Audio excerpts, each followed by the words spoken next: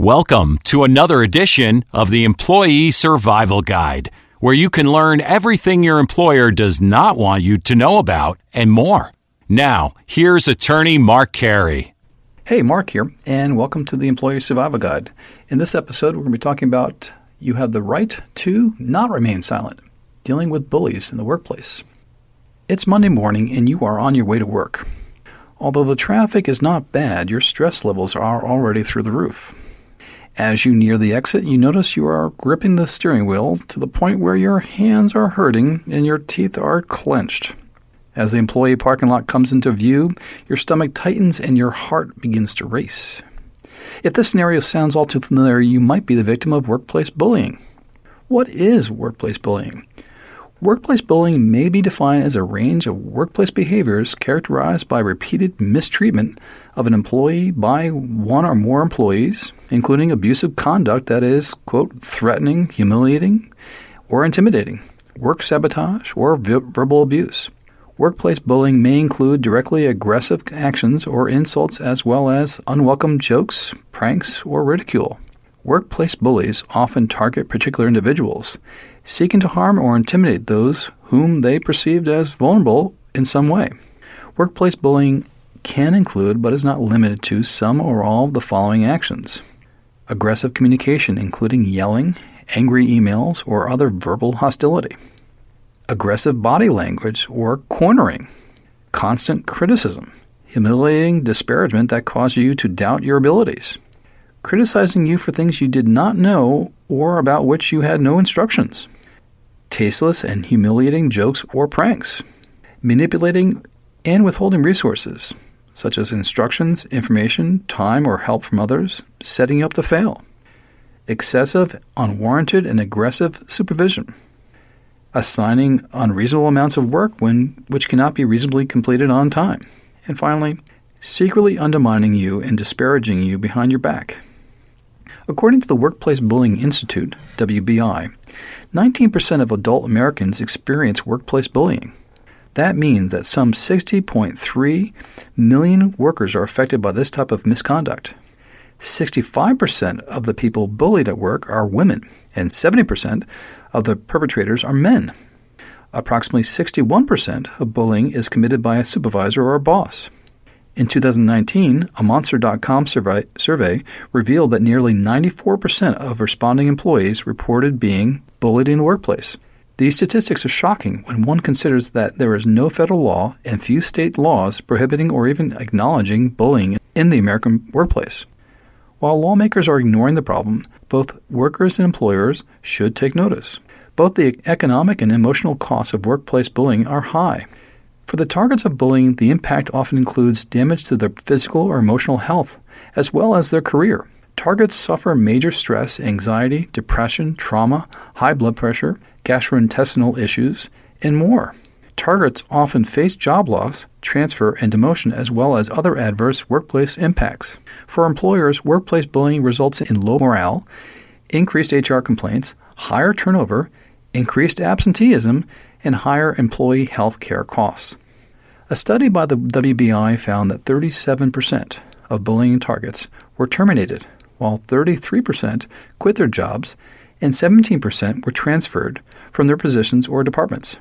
The bullies were punished only 4% of the time and only transferred in 9% of the cases. Since most states and U.S. territories, with the recent exception of Puerto Rico, have failed to enact anti-workplace bullying statutes. Most workers have few legal options if their workplace becomes unbearable due to the aggressive, intimidating conduct of a boss or a coworker. Some employers have tried to address this problem by enacting codes of conduct and civility guidelines. These are often included in employee policy manuals. While these policies may be useful in addressing workplace bullying issues, they are only as effective as the people enforcing them. Addressing bullying by employers is especially challenging given that most American workers are at-will employees, facing immediate termination without just cause. If the boss is also the bully, how often will those policies be enforced? How does workplace bullying differ from illegal harassment? Harassment, according to the American employment law, is essentially legal. Unless it is motivated by an illegal purpose, such as retaliation for protected activity, such as labor organizing or whistleblowing, or discrimination based on a protected class, such as sex, gender, identity, race, religion, etc. If the harasser targets someone based solely on the bully's desire for cruelty, almost anything goes short of an actual physical assault. Many employers, as well as business lobbying groups who fight anti-workplace bullying statutes, justify abusive bosses simply as an aggressive management style. The idea is that psychological violence is justified if it's in the service of the employers. The idea is that psychological violence is justified if it's in the service of productivity.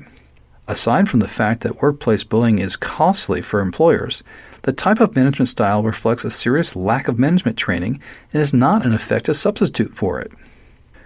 What to do if you think you are being bullied at work?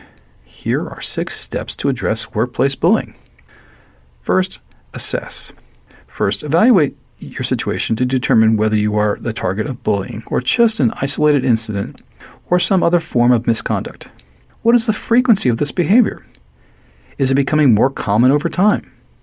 What is the nature of it? Does it have a gender or racial component, or is it simply aggressive? Is it increasingly frequent? If it is increasingly frequent, you may be a target. Try to spot a pattern of behavior. Second, document. Immediately document any incident that may be part of the pattern of behavior you have identified. Write down details of incidents or meetings where the aggressive behavior took place. Who was present? What was the meeting? When was the meeting? Was the behavior addressed by anyone? File away emails and other communications around the bullying behavior and about your own performance.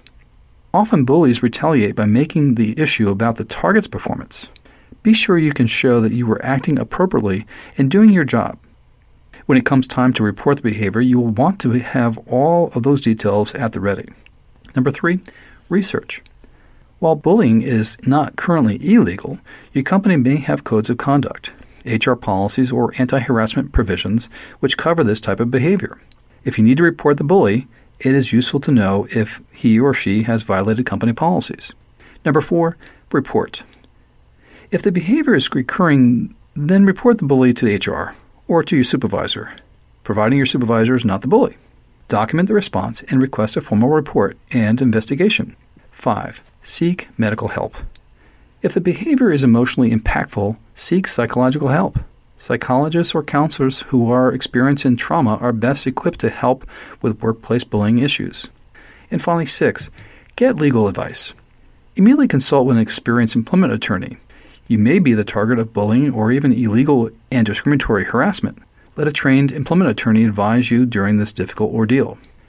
For years, our courts have quoted the late Supreme Court Justice famously warned against interpreting federal anti-discrimination law under Title VII as, quote, a general civility code for the American workplace, end quote. Well, Justice Scalia is no doubt correct that Title VII was not intended to serve as a general civility code. Those who suffer daily under the yoke of an aggressive workplace bully want to know, when are they going to enact one? If you need more information about this topic, please contact Karen Associates PC on the web at capclaw.com or send us an email or call. Thank you for listening, and I'll talk to you next week.